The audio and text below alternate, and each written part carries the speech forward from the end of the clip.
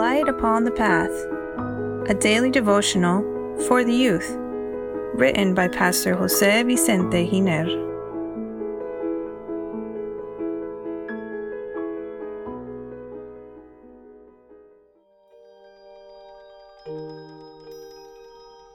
February 25, God's Providence. Dear youth, the things that happen to us on a daily basis could be a communication from God.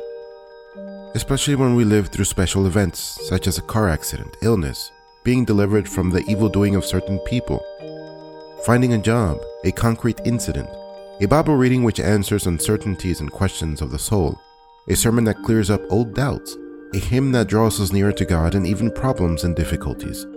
The thing is, dear youth, God is near each one of us, those who genuinely seek, serve, and love Him.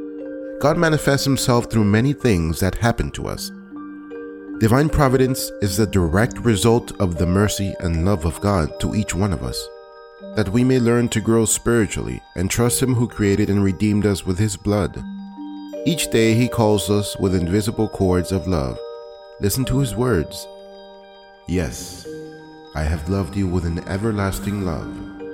Therefore with loving kindness I have drawn you. Jeremiah chapter 31 verse 3. Thousands of believers all around the world can testify and confirm this fact with their own experiences. In ministry, canvassing, secular labor, in our daily activities, there are infinite moments where we can feel God's presence. Many times we have experienced an invisible hand intervening to help, comfort, guide, or reprimand us.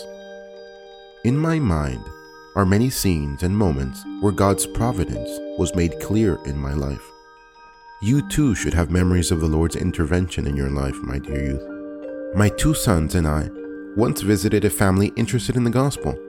As we spoke with them, our children went to the back of the house and we didn't know there was a large, deep pool there.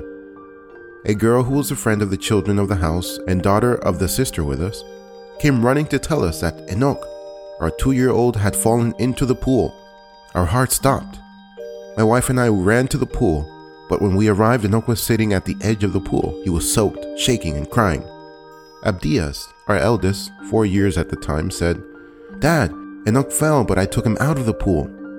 When our sons became adults, Abdias told us that he remembered that day perfectly. He saw how his brother fell into the pool. He saw him sink, then he put his hand in the water to get his brother out, miraculously grabbed him by his clothes, and without knowing how, lifted him up safely and placed him on the pool's edge, although he weighed as much as he did. For us, this was impactful, and we thank the Lord that in His providence He protected our son. May the name of God be praised always, dear youth. Surely you have reasons to praise and thank God for His providence. May the Lord bless you, and have a happy day.